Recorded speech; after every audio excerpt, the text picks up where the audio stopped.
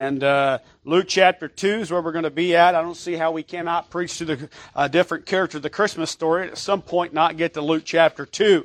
In fact, this will be our text for tonight's message, for Sunday night's message. And that we got two different characters here in this passage we're going to read tonight, and we'll talk about one tonight, one on Sunday night, Lord willing. So if you find your place, stand with me as we read here. We're going to pick it up in verse 8, and we'll read down through verse 20.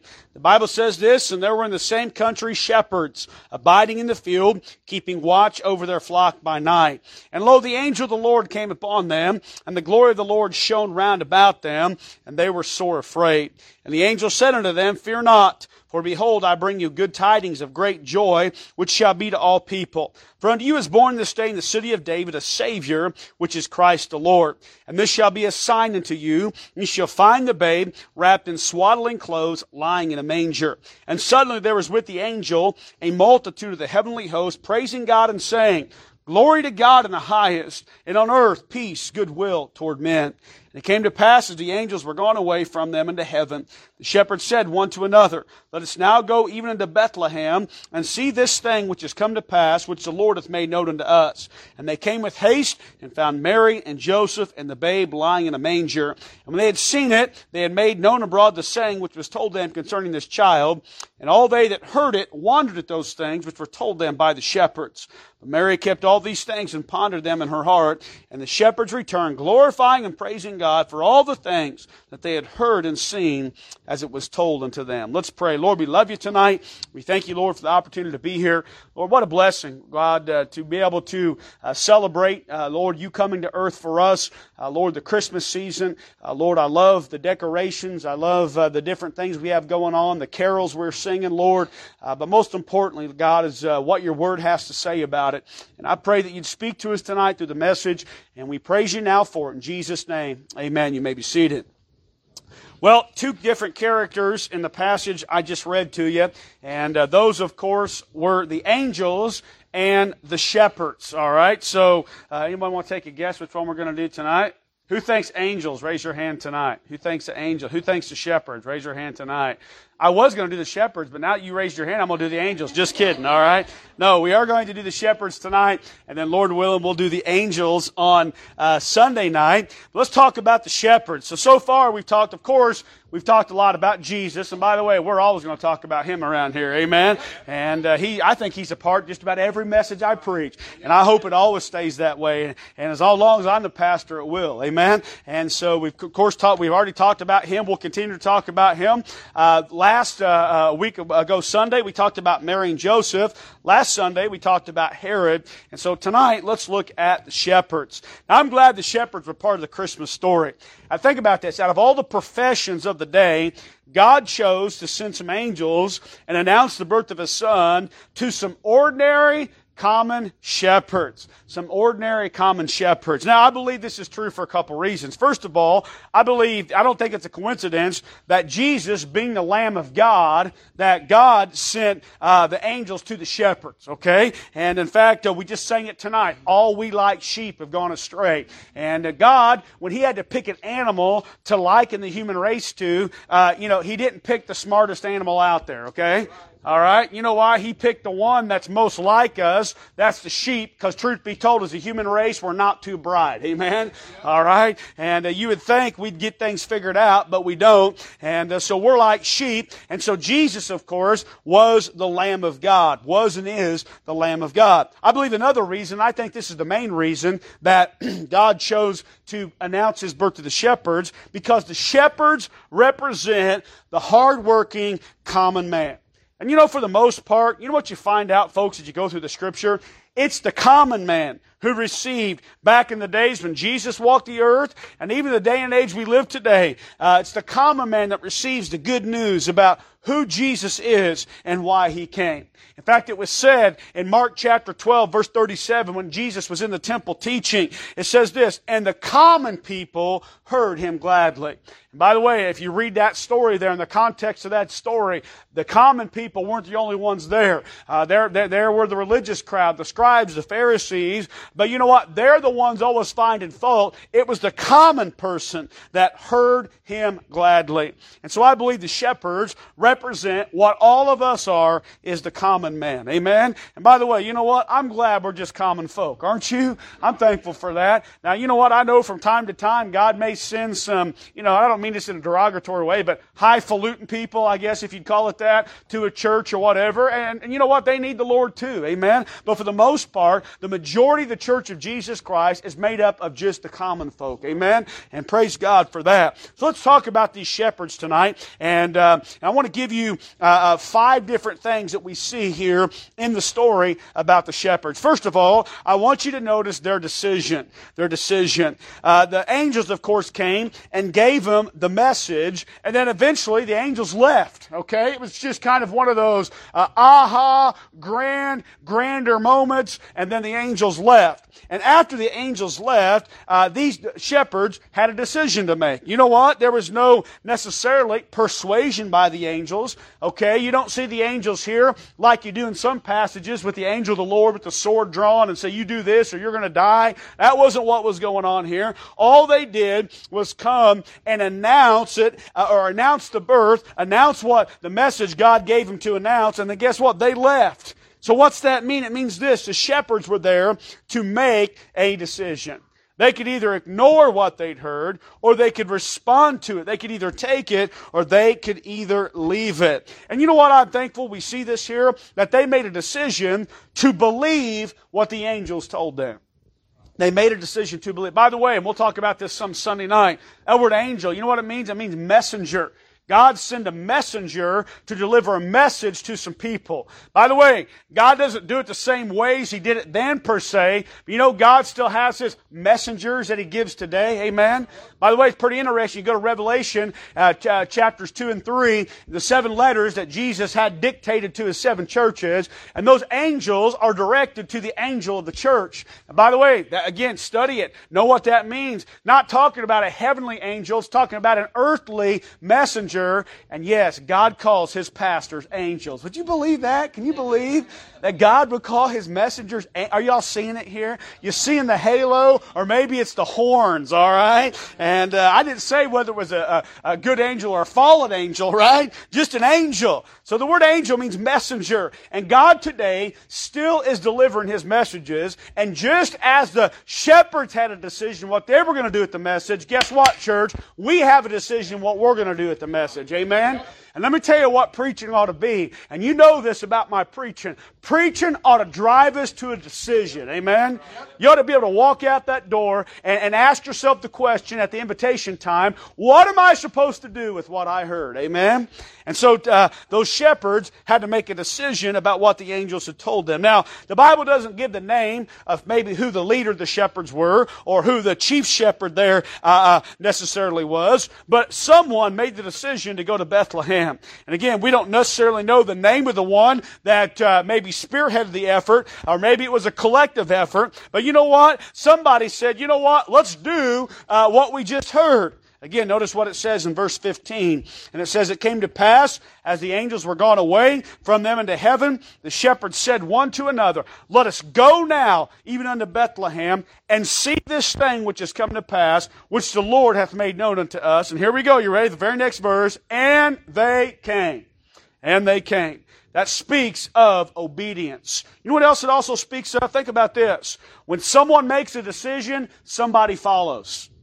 Right? I mean, again, I don't know which shepherd it was that, they quit gawking and finally said, let's do something about this. But you know what? Whoever made that decision, they all were in it together. And you know what, folks? That's an amazing thing. Because when we, as followers of Jesus Christ, make decisions based upon the message that God gives us through His Word, I'm going to tell you what's going to happen. Other people's going to follow. And by the way, this pendulum swings both directions. This happens with good choices, but sad to say, it also happens with bad choices. Again, all the Scripture's filled with that. In 1 Samuel chapter 17, you see where David had killed Goliath. And before he had killed Goliath, all the men of Israel were afraid. They didn't do what they should have done. Instead of fighting, they were in fear. But here's what the Bible says after that David killed Goliath, and the men of Israel and of Judah arose and shouted and pursued the Philistines. You know what? It took one person making the right decision that affected everybody else. And by the way, you know what? Maybe you could be that one that makes that right decision that affects everybody else. But again, it's also true if you make bad decisions. I think of John chapter 21, after Jesus had risen and it appeared to his disciples and then was absent for a while, and the disciples hadn't seen him for a while. Simon Peter got a bright idea, and he said, you know what? I go fishing. By the way, he wasn't just talking about some leisurely cast out and catching just a day out on the lake. No, you know what he was saying? He says, forget this stuff. I'm going back to what I knew before Jesus came along. He was discouraged. He was down. He made a bad decision. And here's what the Bible says. They, the other disciples, saying to him, we also go with thee. You know what? His bad decision influenced other people's bad decision. And so you know what we can learn from these shepherds? That when it comes to their decision, it's important to make the right one. Amen? It's important to make the right. And let me just say this, folks. Life is full of decisions. Okay? Life is full of them. And that's why we're trying to teach our young people the things that we can instill in them so that when it comes to them making the final decision on their own, they'll choose right. Amen? They'll choose right. By the way, young people, y'all are going to choose. You know what? You're not going to be the age you're at right now forever. Okay? You're going to grow up, and if life works the way it's supposed to work, and the Lord tarries, guess what? You're going to be adults before too long. You're going to be in that phase of life where it's time to choose a partner and start beginning the life God has for you. Decision after decision after decision. Let me just say this. It matters that you make the right one. Amen? And so that's why, parents, it's important we instill within our kids the things they need so they can make the right choices and right decisions. Here's the second thing we see about the shepherds. Look what it says in verse 15. Let us now go even unto Bethlehem. We see this. We see the departing. We see their decision. We see their departing. You know what that meant was this. If they're going to Bethlehem, they had to get up and leave where they were at. All right? Their decision caused some action. Their decision caused them to leave the field. By the way, when they left the field, they left their possessions there. Now, here's an interesting question. What happened to the sheep when the shepherds left? What happened? Now, we don't know. The Bible doesn't give us details. Maybe they had someone that they called and stayed with the sheep. Maybe I doubt they probably just left them with no supervision. But something was more important to them than their sheep. Amen? Let me just say this, folks. This speaks of our willingness to put God and the things of God in the number one spot in our lives. Because let me say this, folks. When it comes to Jesus Christ, nothing is more important than Him. Nothing's more important. I'm talking about when it comes to eternity, nothing's more important. But I'm also talking about when it comes to how we live our lives, nothing is more important than the decisions we make about Jesus Christ. And these shepherds were willing to drop everything they had and everything that they knew to go and follow the message about Christ to find this babe in a manger. Now that doesn't mean we have an excuse to ignore the responsibilities we have in life. It just means this. We make God the number one priority and we schedule the other things around our commitment to God. That's what it means. Amen? Let me just say this, folks. Without apology, God demands and ought to have number one place in our life. God, it shouldn't be somewhere on the top 10. All right? He shouldn't be in the top 3. He ought to be numero number uno. That's what I meant to say. Amen? Did I say that right, Andreas? Numero number uno. There you go. Amen? And there's my limited Spanish right there. Although I can say burrito and taco pretty good too, okay? But no, He ought to be number one. Amen? Let me just tell you how this ought to work. I've said this before and I'll always say it, okay? Here's what we do. We don't try to just figure out where God's going to plug in at.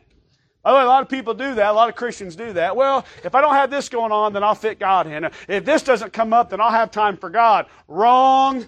Let me tell you how it works. God first and foremost is number one, then everything else revolves around God. Amen? That's the way it ought to be as Christians. Without apology, God ought to have number one place in our life. We find an illustration of this in 2 Chronicles chapter 7, verse 11. It talks about Solomon. And here's what it says about Solomon. Thus Solomon finished the house of the Lord and the king's house. By the way, study that out.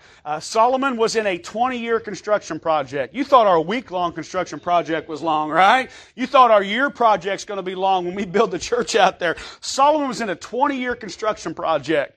All right, it took him 7 years to build the Lord's house, and then it was 13 years building his own house. And you know what you find here is that when you read through there in Chronicles and Kings, when it talks about what Solomon did and accomplished, before he built his own house, he built the Lord's house. Amen? He made sure God's house was taken care of first. And again, you know what that speaks of? That we as Christians ought to put God number one in our life. So we see here that they departed and they left to follow the will of God. Number three, notice what we see here is that when they departed, they made a discovery. We see their discovery. Look what it says in verse 16.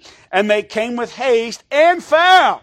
By the way, they found what they were looking for. Amen? They found it and found Mary and Joseph and the babe lying in a manger. Now, I always thought that was funny if you read that, and I forget what it's called. It's been a long time since I've been an English teacher, but there's a rule in English that if it's not written right, it sounds like everything's happening together. Okay, anybody? Miss Mary Lou may know what I'm talking about there. All right, but I always thought it was funny when it says and found Mary, Joseph, and the babe lying in a manger. All right, they all three weren't laying in the manger. All right.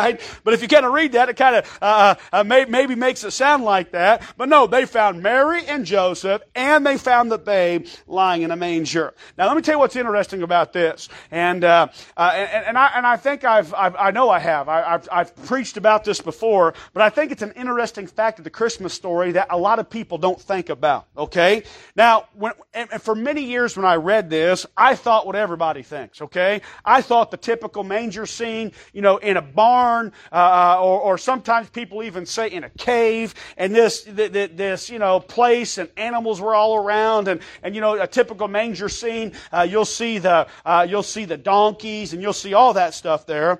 But truth be told, if you study Scripture a little bit, that's not really what it was. Okay? And let me tell you what I'm talking about. In Micah chapter 4, verse 8, there's an interesting verse. Here's what it says. And I brought this out to you the last couple of years, and so for some of you, it won't be anything new. Here's what the verse says in Micah chapter 4, verse 8.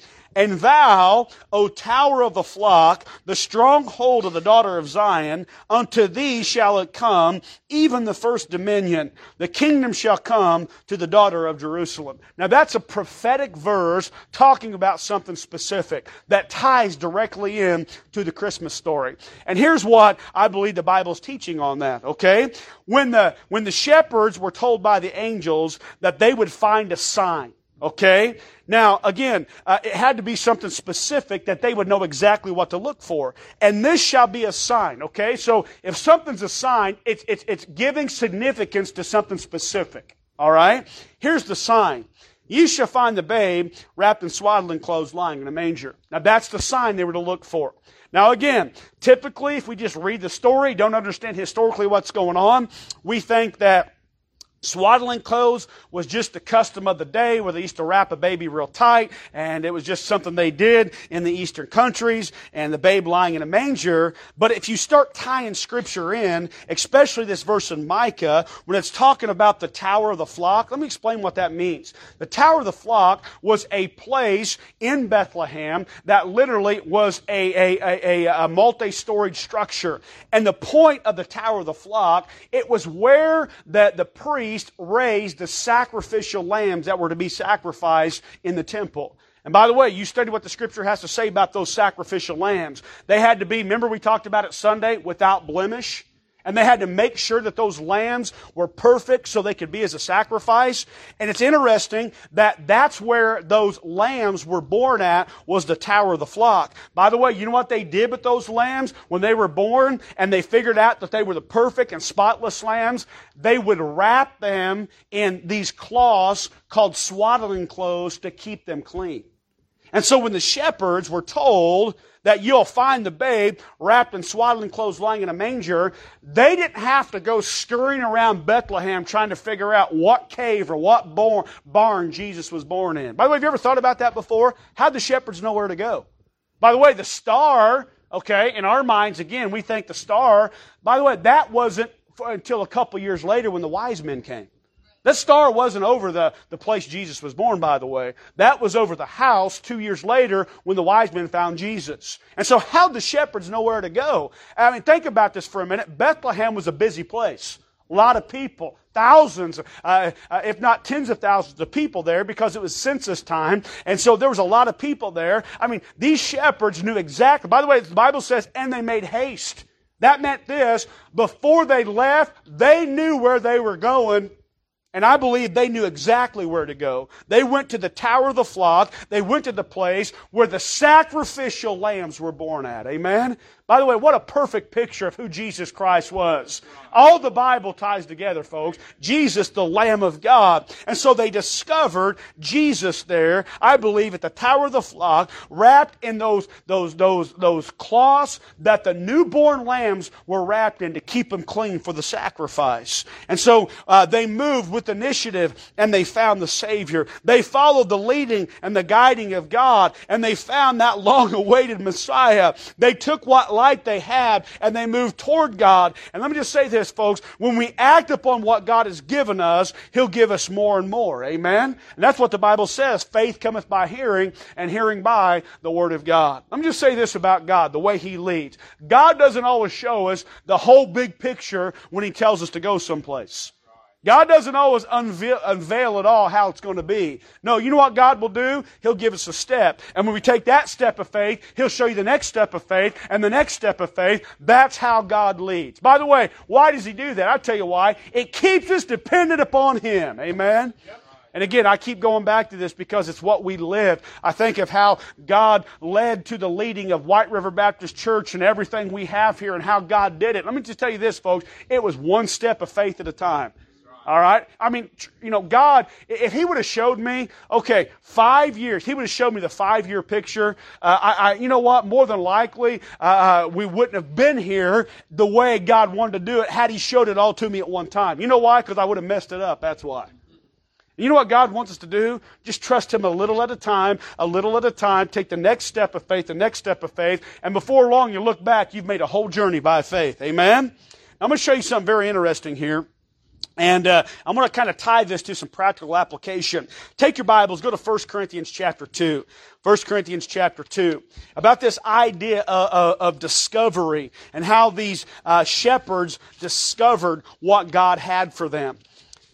This is a passage of Scripture that, for the most part, we usually, there's going to be one verse in this passage that we've heard and we read. And truth be told, we take it out of context. We do that a lot with Scripture if we're not careful, all right? But what I want you to see here in 1 Corinthians chapter 2 is this idea of God showing us some things, okay? I'm going to read the whole passage of Scripture. It is Bible study tonight, amen? All right? And we're going to read and study the Bible a little bit. But 1 Corinthians chapter 2, now don't lose me as I read through here. And I want you to think about what the Scripture's saying here and the context of what, when we get down to verse 9, that what most people think is referring to heaven, but truth be told, isn't. Okay, here we go. You ready? 1 Corinthians chapter 2, verse 1. And I, brethren, when I came to you, came not with excellency of speech or of wisdom, declaring unto you the testimony of God. All right, so already see what the preface of this chapter is. Okay? Paul is coming, declaring the testimony of God. Okay? For I determined not to know anything among you save Jesus Christ and Him crucified. And I was with you in weakness and in fear and in much trembling. And my speech and my preaching was not with enticing words of man's wisdom, but in demonstration of the Spirit and of power. And by the way, let me tell you something, folks. That's the kind of preaching we need. Amen? We don't need a bunch of flowery words. We don't need a bunch of ear tickling. We need preaching that's in demonstration of the Spirit and of power. Amen? That your faith should not stand in the wisdom of men, but in the power of God. Howbeit, we speak wisdom among them that are perfect. Okay, again, perfect means mature, spiritually mature.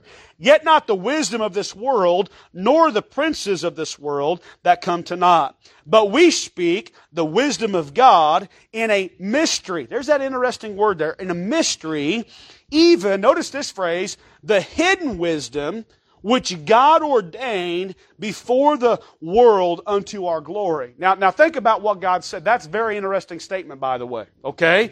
God is trying to tell us here that there's some things that are hidden. There's some things that are a mystery that God established, again, before the world, but even He made the world.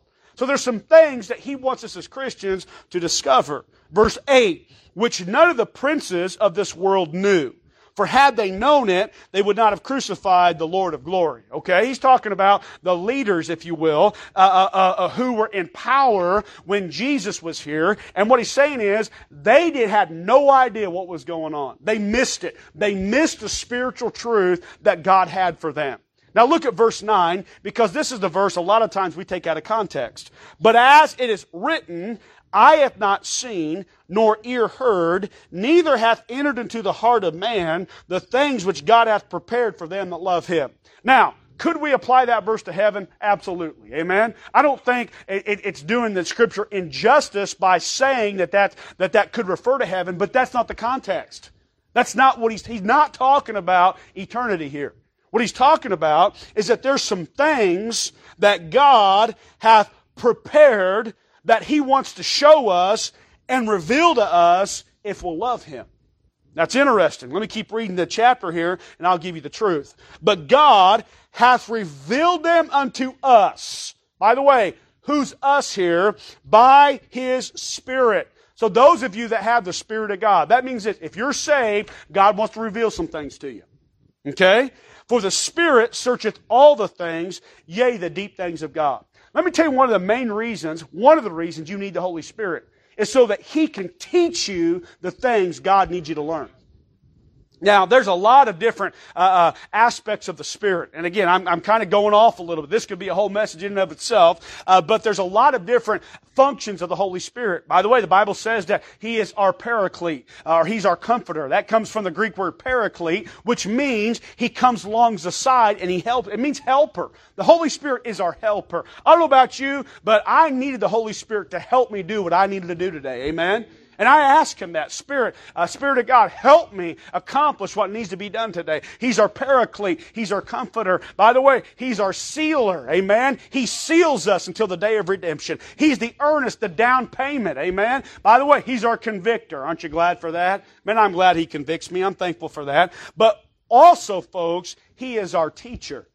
And He wants to reveal things to us. I'm not talking about this new, everybody's talking, well, I've got a revelation from God. I've got a word of knowledge from God. I'm not talking about, God, supposedly showing you something that nobody else knows.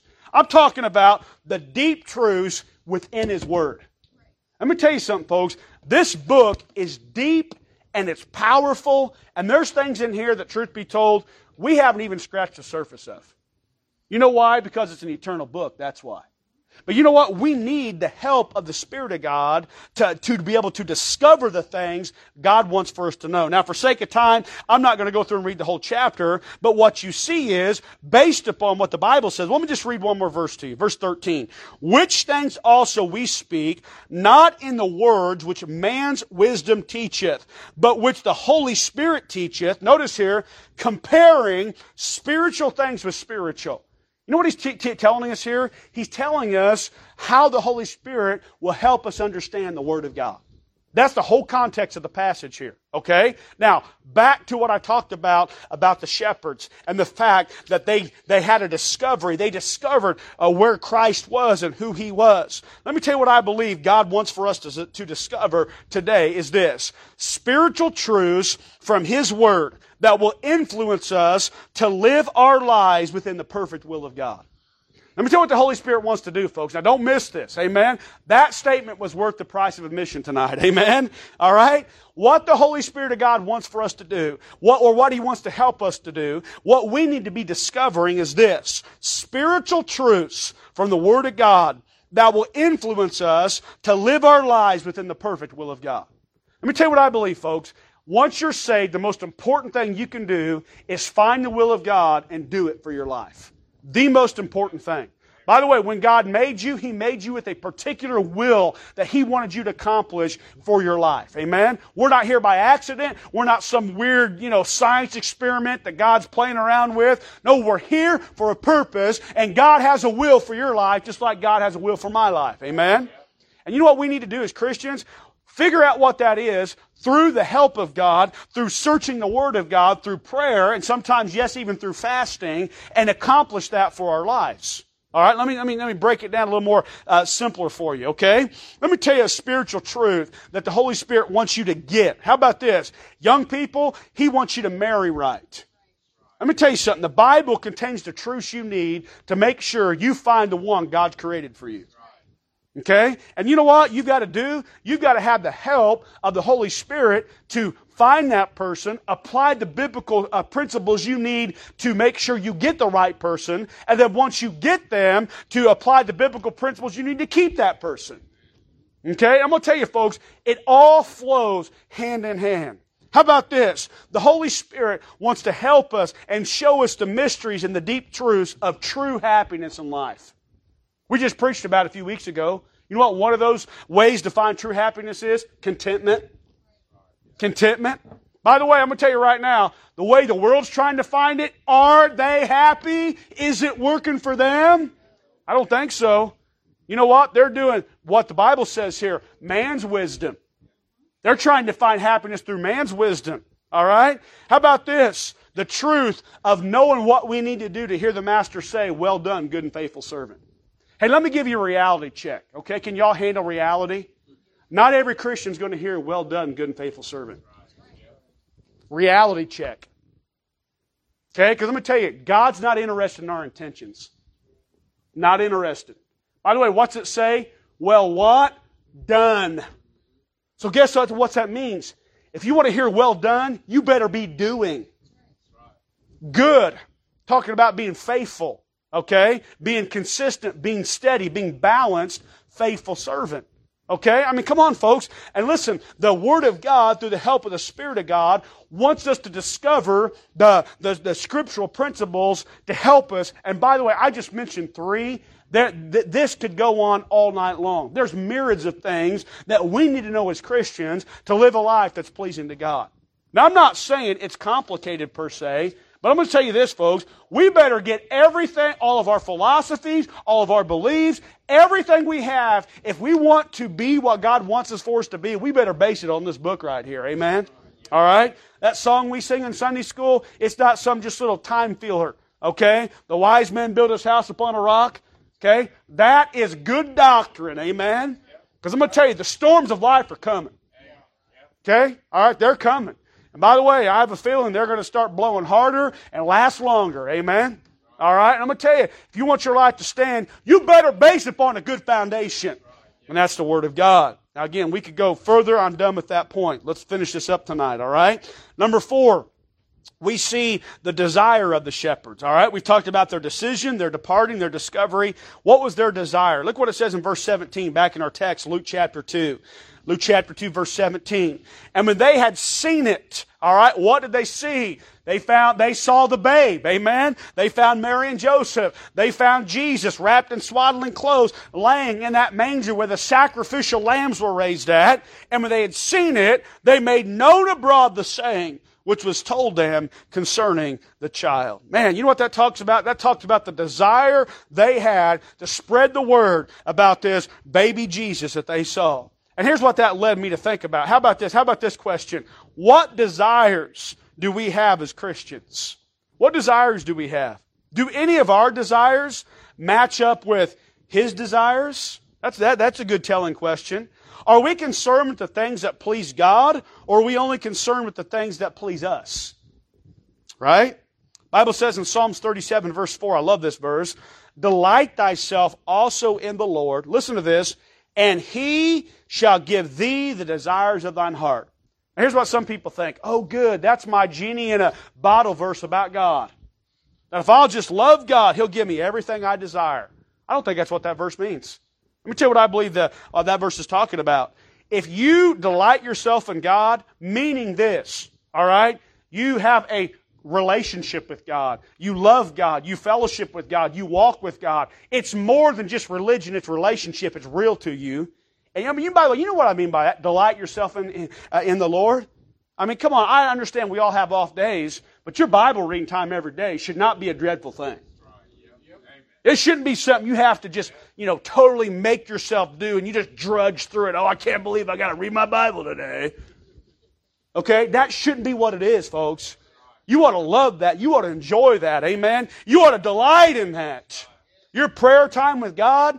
Now, I get it, folks. Prayer's hard work. I got to make my flesh start praying. I'm going to tell you right now, it don't take very long for me to be in the presence of God. In the presence of God, I really start enjoying myself. Amen?